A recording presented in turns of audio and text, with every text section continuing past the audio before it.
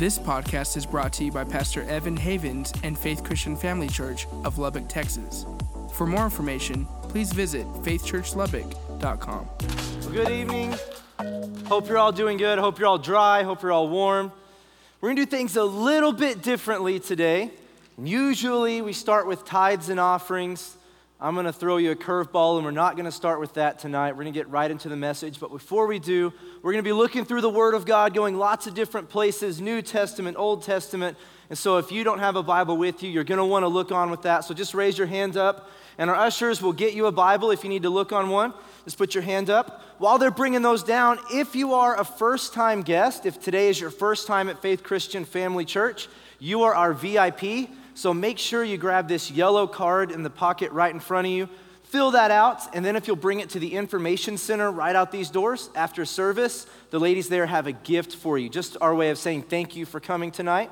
And if you're a regular, make sure you fill out your blue connection card so that we can keep track of what's going on in your life. We'd love to pray over these on a weekly basis. We'll go ahead and turn in your Bibles to the book of 1 Corinthians chapter 16. 1 Corinthians 16. While you're turning there, I feel the Lord directing me to talk to you on a subject today that can be touchy for a lot of people. I think that this subject is going to apply to each and every one of us in this room.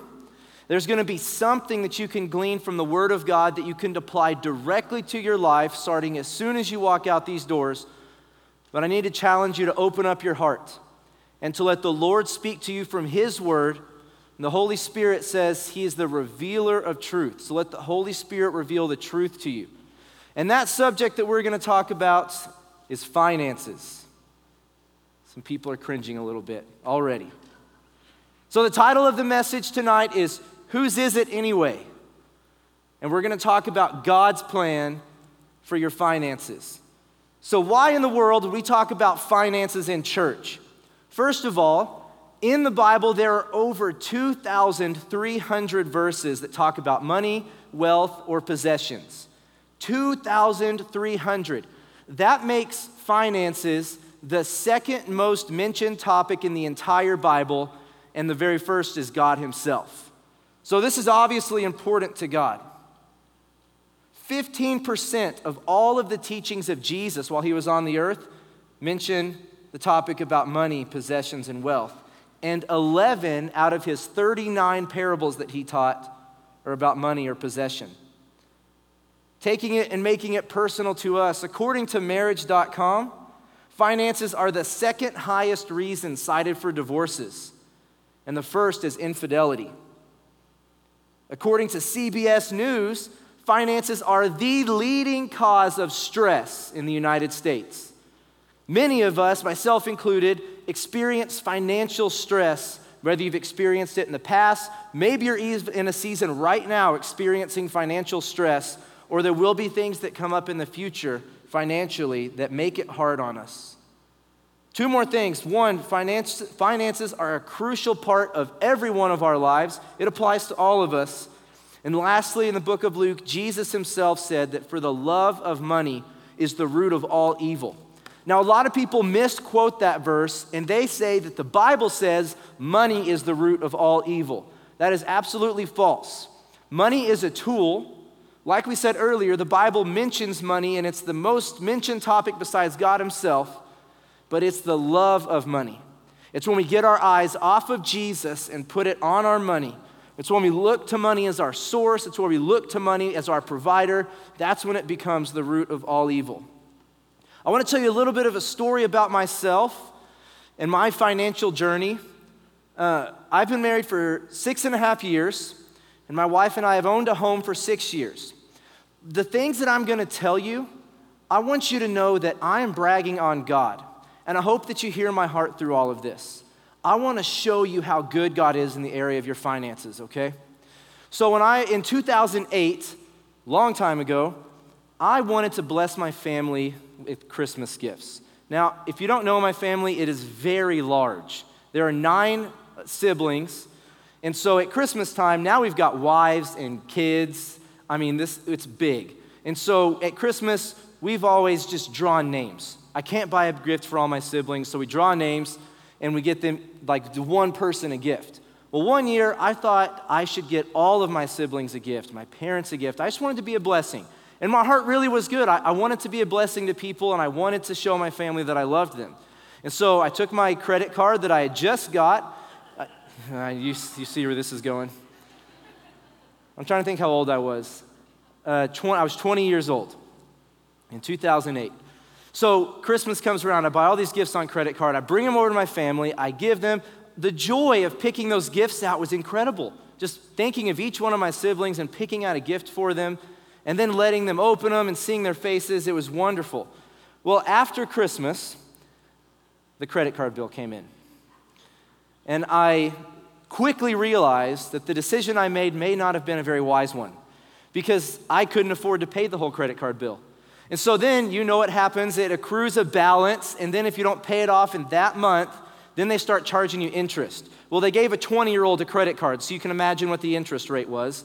And so I'm paying on these Christmas gifts long after Christmas, and I hated it. I literally hated when that credit card bill would come and I was paying the minimum payments and interest was piling up on the credit card and I was paying more for the Christmas gifts than they were actually worth. By this time, my siblings all probably forgot about the Christmas gifts. The joy I had experienced was over and I'm left with this credit card debt. And I grew in that moment to hate credit card debt, and I made a decision that I was working at the time and I was going to school, and I made a decision, you know what? I'm gonna get out of this and I'm not going back. During that time, I was dating my wife, and her father paid $100 for her and I to go to a financial peace university class, and they taught it right here in the church. This was in 2010. And in 2010, my wife and I, like I said, we were just dating, but we went to this class, and we got so much wisdom from the man who puts on the class. His name is Dave Ramsey, and the lady from the church that taught it. And we learned how to budget, and we learned how to stay out of debt, and we learned how to live below our means so that we were ready when things came up. And through that class and through the weeks that I was in it, the Lord changed my life forever. I got out of the credit card debt, and I never went back. I haven't been in credit card debt since that Christmas gift episode. Not only that, but the Lord has blessed us in my family so much that we've been a single income family home for 3.5 years. We still are debt-free except our house. And it's all the Lord. It's what He's done. It's the wisdom that He gave me. And I tell my father-in-law all the time, thank you so much for that $100 investment, because that $100 investment that you poured into me, that gave me the financial wisdom and the biblical financial knowledge that I have, has given a harvest of thousands and thousands of dollars saved because of the wisdom that I had. And so my goal tonight is to show you through the Word. We're going to look at Scripture. It's not going to be my opinion or anybody else's opinion. I'm going to show you in Scripture God's plan for your finances, and I hope you'll open up your heart and receive it. So before we get into God's plan, we need to settle something, and that's the question that I asked at the beginning. Whose is it? Our money. We call it our money. We say we work for it. We call it our family, our clothes, our car, our house. But whose is it? I told you to turn to 1 Corinthians chapter 16. Let's go there now. 1 Corinthians 16, verse 19, it says, "Do you not know that your body is a temple of the Holy Spirit within you, whom you have from God? You are not your own, for you were bought with a price. So glorify God in your body." So whose are you? You are God's. You are not your own. You were paid for by someone else. You were created by someone else, and you belong to someone else. You belong to God. You are His. But what about the things that we have? I mean, you can say of your money, I worked to earn it. I work hard for my living. I provide for my family. But look at Deuteronomy chapter 8. Deuteronomy, way back in the Old Testament. Deuteronomy chapter 8. We're going to verse 18. It says, "You shall remember the Lord your God, for it is He who gives you power to get wealth, that He may confirm His covenant that He swore to your fathers as it is to this day." So sure, you can say that you work hard for your money, and all of us do, but it's God who even gives you the ability to get that money. And so whose is our money? Let's look at the book of Psalms, right in the middle of the Bible. Psalm chapter 24, we're going to the very first verse. Psalm 24:1 says, "The earth is the Lord's and the fullness thereof, and the world and those who dwell therein." You know what that means? The earth is God's and everything in it and everyone in it. We are God's. Everything on this earth is God's. The things that we say belong to us actually belong to God. It's all His. And you know what? This puts a lot of pressure off of us. How many of you have ever thought, I have to be the protector of my children? When I'm out of town, I sometimes worry about my children. I worry what's going to happen to them when they're driving in the car with somebody else. But you know what? Ultimately, I'm not even the protector of my children. You know, my dad told me a story yesterday. I was talking with him about this, and he said that he was going on a trip one time, and he was praying. He said, "Lord, protect my family while I'm out of town." And the Lord spoke back to him and said, "Who do you think protects them while you're in town?" See, it's all God. We are God's. So, in order to answer the question of whose it is, we have to answer this question, and that's, do you have an owner mindset or do you have a steward mindset? See, if you have an owner mindset, you say, I am the owner of what is mine. I'm the owner of my finances. I'm the owner of my property, my car, my family. I own what's mine. But if you have a steward mindset, the word steward simply means one who looks after another's property. So if you're a steward, then you are simply caring for what is God's. And I think it's so amazing that He gives us that privilege, that He allows us and entrusts us with what is His, whether it's money or whether it's our children or whether it's the things that we own or whether it's our body, and He entrusts us with them and says, now be a good steward. Be a good caretaker of what is mine. You see, if you think about, well, let me ask this. How many of you in this room have at one point in your life rented a home and at one point in your life have owned a home? You've done both at one point. I'm in that category. Okay, there's a bunch of you. When you are a renter, if something goes wrong in your home, what do? You call the landlord. The air conditioner breaks and you call him. Excuse me, the air conditioner is broken. I need you to come fix it. And if you have a good landlord, they send somebody to come fix it quickly and they get you back on your feet. If you have a leak in the concrete, if the whole thing blows up, it's the landlord's responsibility to fix it and to care for it. You're just a steward of his property. But if you're an owner of your home, if you pay a mortgage, what happens if the air conditioner breaks? You fix it. What happens if there's a slab leak? You probably pay people to come fix it for you. What happens if the house blows up? Hopefully you have insurance, but ultimately it's your responsibility because you're the owner. There's so much stress that you can take off of yourself if you'll begin to see yourself as you truly are. You're a steward of what is God's. Your finances are not your own. You're not the owner of them. Your children are not your own. You're not the owner. Your body's not your own. You're not the owner. You're a steward of the Lord's property. And so when something comes up in your life, Lord, I just lost my job. Could you fix it? Because it's all His, and it's His responsibility to fix it. Now, it's our responsibility to be obedient to what He's called us to do, but ultimately we place it in His hands. And so much stress can be taken out of your life and off of your shoulders if you'll begin to see yourself as a steward. So all of us are stewards. The question is, am I a good steward or a bad steward? And we're going to look at that in just a little bit. So when I took this job, I became the associate pastor of the church in January 2018. So it's been about a year and a half. And the Lord opened up doors for me. And I've gone to this church for 14 years, and for some reason, I've always wanted to work here. I know that they have staff meetings every Tuesday, and even, I've been on the worship team for years, and I was like, I just want to be a fly on the wall of the staff meeting. I want to know what they're like. And I don't know why. I just always wanted to work here. And so the Lord opened up doors, and He laid the path out, and it was clear that He wanted me at this job. Everything about it screamed, God is placing me here. The problem was, my wife, we already had one of our kids, and we had felt the Lord call my wife and I for her to stay at home. Now, that's not for everybody, but the Lord had told us that my wife was to stay home with our kids. And so we were a single income family, like I said earlier. Well, to take this job, I had to take a pretty significant pay cut. But the Lord told me, this is what I have for you. And so I didn't hesitate, because he's the owner of all that I am. He's the owner of all that I have anyways. And if he tells me to take this job, then he's going to provide for me. And that was my mindset.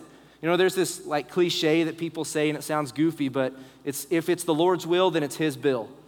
And that was my mindset going in. I don't think we're going to have enough money, but it's you, God. And you told me to do it, so I'm doing it. And since I got this job, I cannot tell you how he is blessed and how he has provided for my family. My wife still doesn't work. We're still a single income family, but he has provided supernaturally. There was one point where we were out of money and we still had some month left. And I know we've all been in that situation. And I prayed, Lord, I don't know what to do. I need more money. There's still more things I need to pay for. And a few days later, this check comes in the mail for almost $700. And it was because we had paid too much on our house taxes last year. You just put the house taxes in with your mortgage. You don't even think about it. So we got this check in the mail. When my son was born, the medical bill was $5,000 out of our pocket. We had made too much money to be able to get financial assistance, but I felt the Lord direct me to do it anyway. He said, fill out the application. So I said, well, it's not going to work, but I'll do it. And so I filled out the application, and the hospital sent back a letter and said, we're completely wiping out the bill. So I owed $0 for my wife and $0 for my son. See, he was guiding me and directing me, and he was providing. My wife needed a van because her car was running down, it wasn't running well, and she was ready to take the plunge into momhood. She was like, Mom of two, I'm ready, minivan. And so, her mom-mobile. And we knew that was what the Lord wanted for us, but we knew we couldn't afford a car payment. And so we took my wife's car. It was worth about $3,000, and getting a $3,000 minivan, we felt like that wasn't a good decision for us because it probably wouldn't run as good. So right before we were ready to sell my wife's car, we had this big hailstorm, and we were at my parents' house, so we didn't have a garage, and hail pelted my wife's car. So we call the insurance adjuster. They come out and look at it, and they say, you know what?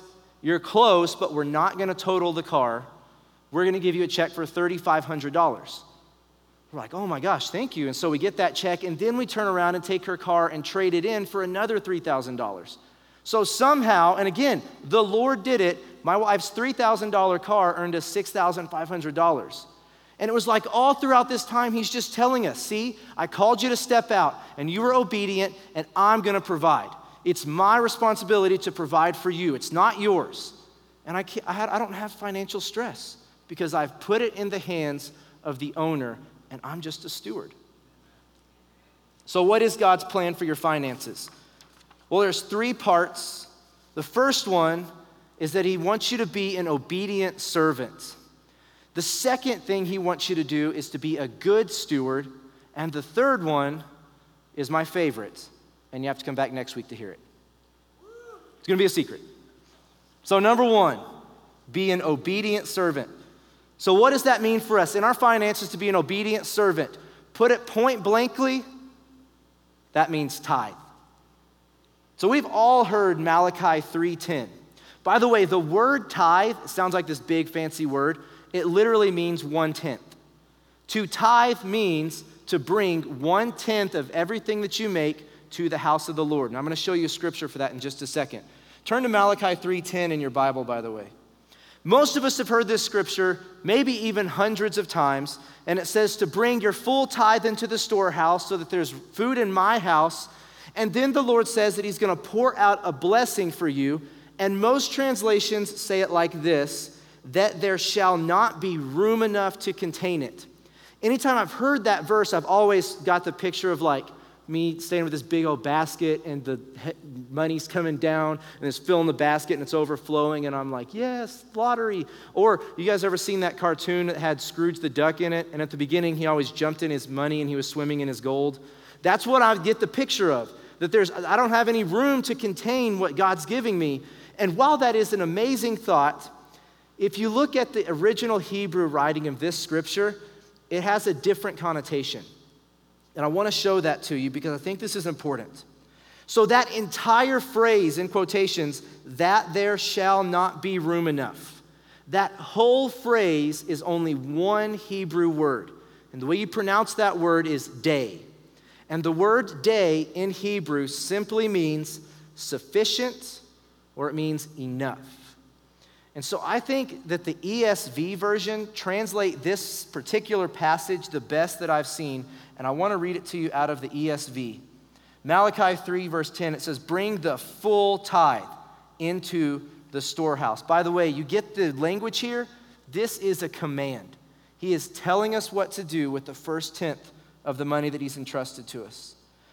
That there may be food in my house, and thereby put me to the test, says the Lord of hosts, if I will not open up the windows of heaven for you and pour down for you a blessing until there is no more need.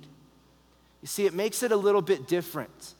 The blessing that is attached to tithing is a blessing of provision. When you obey God and when you give him his 10% back, when you bring it into the house of God, a blessing is attached, and it's a blessing of provision. He will provide for you. You will not have need. Now, does that mean that nothing will ever come up in our life? No. But it does mean that the owner is going to provide for you. So why does God tell us to tithe? Many of us have different ideas about this. Most people think that the Lord tells people to tithe because he needs our money. That could not be further from the truth. God doesn't need your money. Look at Psalm chapter 50. Psalm chapter 50, and we're going to go to verse 10. I absolutely love this passage. Here's what it says. For every beast of the field, of the forest is mine, the cattle on 1,000 hills. I know all the birds of the hills, and all that moves in the field is mine. If I were hungry, I would not tell you, for the world and its fullness are mine. And this is a very strong language coming from the Lord. He says, if I were hungry, I wouldn't tell you. Basically, he's saying, I don't need your money. I own the cattle on 1,000 hills. I know everything. I own everything. It's all mine.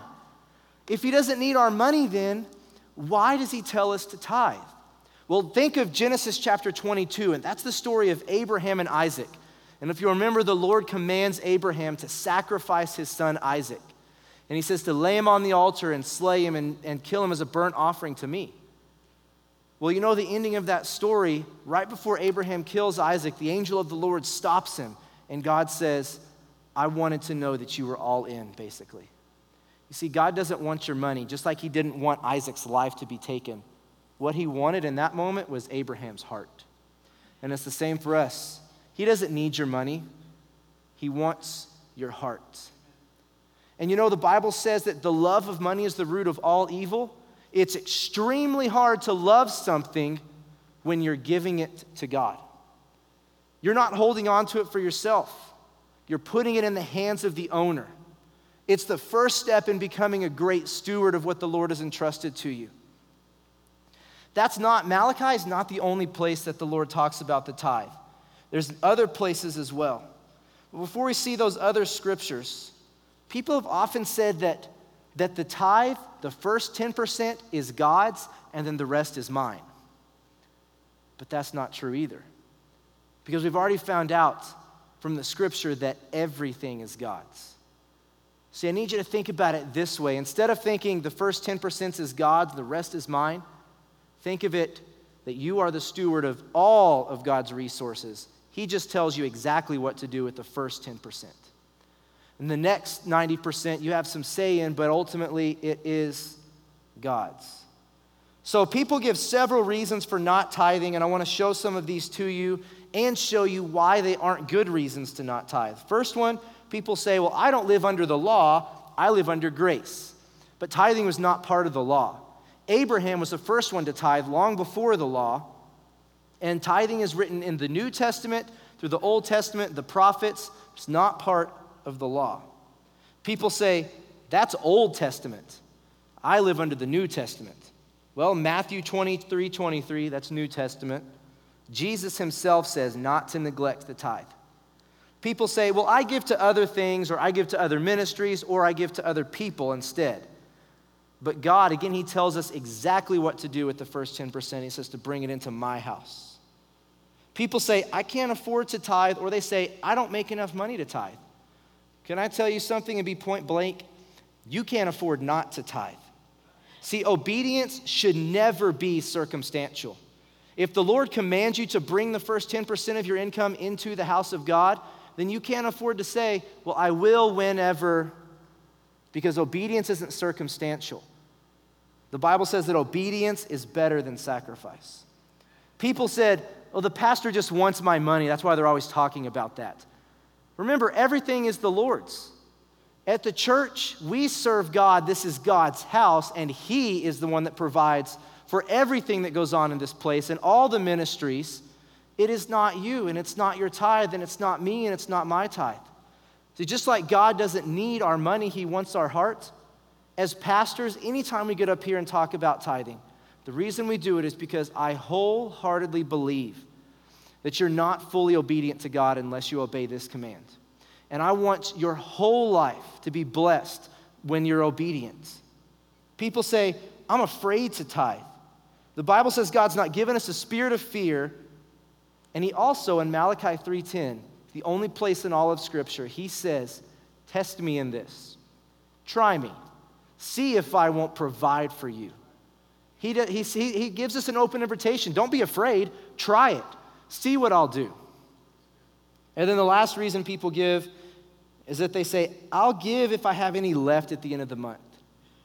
But you know what? Whenever Cain did that, Adam and Eve's sons, Cain and Abel, the Bible says that Abel brought the best of his crops. He brought the first, where Cain just brought some of his crops.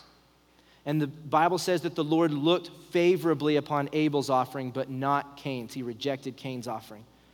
Because it's not the leftovers that we give as our tithe. It's the first. And we have a lot of ways to give at the church here, and a lot of those are online or through texting.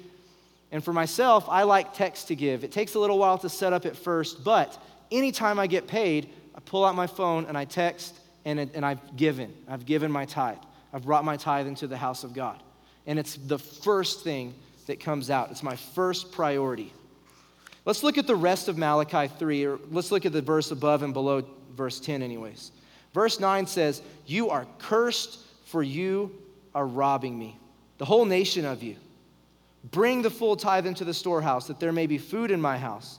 Thereby put me to the test, says the Lord of hosts, if I will not open the windows of heaven for you and pour down for you a blessing until there is no more need. And then verse 11, I love this part. It says, I will rebuke the devourer for you, so that it will not destroy the fruits of your soil, and your vine in the field shall not fail to bear, says the Lord of hosts. You see, there it is. There's that promise of provision. But if we don't tithe, the way he started in verse 9, we are cursed because we've robbed from God and we've taken what is rightfully his. Romans chapter 11. And again, there's other places in Scripture that talk specifically about tithing, and this is one of them. Romans chapter 11 in the New Testament, verse 16. It says, if the dough offered as first fruits is holy, so the whole lump is holy. And if the root is holy, so are the branches. If you'll give your tithe, if you'll bring your tithe into the storehouse, that's the first fruits. And then the Bible says that the rest of it will be blessed. If you get the root, the first part, the thing that must take place first, if you'll get that planted, then the branches are blessed as well. And look one more place in Matthew chapter 6, verse 33. Just a few books over to your left. Matthew chapter 6, verse 33. This is part of the Sermon on the Mount when Jesus was teaching. And it says, but seek first the kingdom of God and his righteousness, and all these things will be added to you. All these things, when he says that, the context, he was talking about clothing and food. He was talking about how he clothes the flowers of the field and he feeds the birds of the air. So why should we worry about clothing and food? Basically, why should you worry about your daily needs? But it says, In order to have those things added to you, you got to seek first the kingdom. And the best way that we can seek first his kingdom is to obey his command to bring the first fruit of everything that we make into the storehouse of God. See, I didn't start off my Christian walk being a tither. Actually, I never even heard of it until I was 22 or 21, somewhere in that area. And I went to the very first partnership class that we had here at the church. And at the end, you do these check boxes, for those of you that have done it recently. And one of the check boxes is, do you regularly tithe to Faith Christian Family Church? And I checked no. My reasoning behind not tithing was, I said to myself, you know what? I give anytime the Lord puts it on my heart. So I don't need to tithe. I just do what the Lord puts on my heart. But the problem with that thinking that I had was that the Bible already told me to tithe. The Word of God had already told me, so I didn't have to put it on my heart. It's right here. And Pastor Matt approached me as a young college student, and he said, hey, I noticed that you checked on your box that you don't tithe. I want to talk to you about that and ask you why. And so he walked me through Scripture. He walked me through all the places that it says in the Bible to tithe and why we should. And I heard the Lord say to me through Pastor Matt, it's time for you to start obeying. And I did. And since that conversation, I've tithed, as far as I can remember, I hope I haven't missed any, but I've tithed every dime that I've made, I've given a tenth to the Lord. I have been provided for. And like I told you stories earlier, the Lord has provided for me supernaturally on so many occasions. I'm going to share more of them with you next week, how the Lord has put money and put vehicles in front of me. And it's the favor of God, and it comes because of the obedience of God. When you obey God and when you honor him as the owner and you are a good steward, and when he says to bring that first 10% into the storehouse and you obey, there's a blessing of provision, and he rebukes the devourer for your sake. So if you haven't tithed, if that's not something that's part of your life, and if one of those excuses that we listed, if that is what you have said, or those words have come out of your mouth, I challenge you, just like Jesus or God said in Malachi, test me on this. Obey God and watch how he changes and moves in your life. So the first thing that we have to do to walk in God's financial plan for our lives is to be an obedient servant. We need to tithe. The second thing is to be a good steward. And I want you to turn to the book of Matthew, chapter 25. So again, like I said earlier, we're all stewards. He's the owner, but we're all stewards. Question is, are you a good steward or are you a bad steward? A steward simply means one who cares for the property of another. And in Matthew 25, verse 14, Jesus tells this parable and he says, for it will be like a man going on a journey who calls his servants and entrusted to them his property. To one he gave 5 talents, to another 2, and to another 1. Now when it says talents here, it is not talking about the ability to play basketball or sing or dance. Not talking about those talents. Back in this time, the talent was a unit of weight that they used to weigh silver or gold. Usually the talent was a talent of silver. And so we'll take that. Silver's not as valuable as gold. But most people have thought, man, that 5-talent guy, he's real lucky, but the 1 talent, poor guy, he didn't get much. Actually, a talent of silver was equal to 10,000 denarii. 1 denarii is equal to a working man's wages for an entire day. That means that a talent would have equaled, if you worked 6 days a week, all year long, took no vacations ever, that would be 32 years of work. From the time that you were 18 years old all the way up until you were 50, that's 1 talent. So even this man that received 1 talent, the owner allowed him to steward a lot of money. Let's look on to verse 16. He who had received the 5 talents went at once and traded with them, and he made 5 talents more. So also he who had the 2 talents made 2 talents more. But he who had received the 1 talent went and dug it in the ground and hid his master's money. Now after a long time, the master of the house of those servants came and settled accounts with them. By the way, one day we will all have to settle accounts with God. How we stewarded all of the resources, not just the money, but how we stewarded everything that he's entrusted to us. Verse 20, And he who had received the 5 talents came forward, bringing 5 talents more, saying, Master, you delivered to me 5 talents. Here, I have made 5 talents more. So his master said to him, Well done, good and faithful servant, or good and faithful steward. You have been faithful over little. I will set you over much. Enter into the joy of your master. And he also had the 2 talents came forward, saying, Master, you delivered to me 2 talents, and I have made 2 talents more. His master said to him, Well done, good and faithful servant. You've been faithful over little. I will set you over much. Enter into the joy of your master. He also had received the 1 talent, came forward, saying, Master, I knew you to be a hard man, reaping where you did not sow, gathering where you scattered no seed. So I was afraid, and I went and hid your talent in the ground. Here, you have what is yours. I never thought about this before I started studying it, but this servant was so deceived about the character of his master. See, the Lord God that we serve is a God who is infinitely full of love. He's slow to anger, abounding in love. He's compassionate. The master is not a hard man. He also says that he sowed where he doesn't reap. But the Lord already said, everything is mine. How could he sow where he doesn't, or reap where he doesn't sow, if he sowed everything? He created everything. This servant didn't understand the character or the nature of his master. And I hope that tonight you understand the character and the nature of your master, because he's a good God, and he's a good owner, and he's worthy of our love and of our gratitude. So verse 26, but his master answered him, You wicked and slothful or lazy servant. You knew that I reap where I have not sown, gathered where I scattered no seed. Then you ought to have invested my money with the bankers. And at my coming, I should have received what was my own with interest.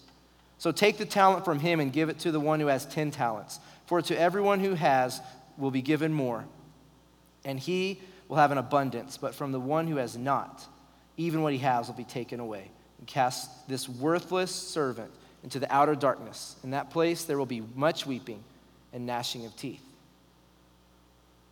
See, one of my favorite pastors is a pastor in Dallas. His name is Robert Morris, and he said this.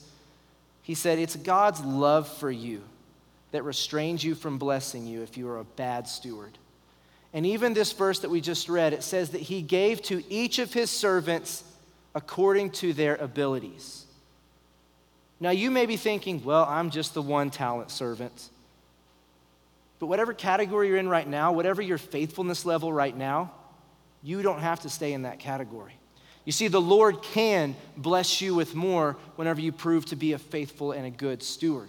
Whenever you steward the resources that he has given you well, whenever you're a good steward of the owner's money, of the owner's family, of the owner's body, then he can bless you with more.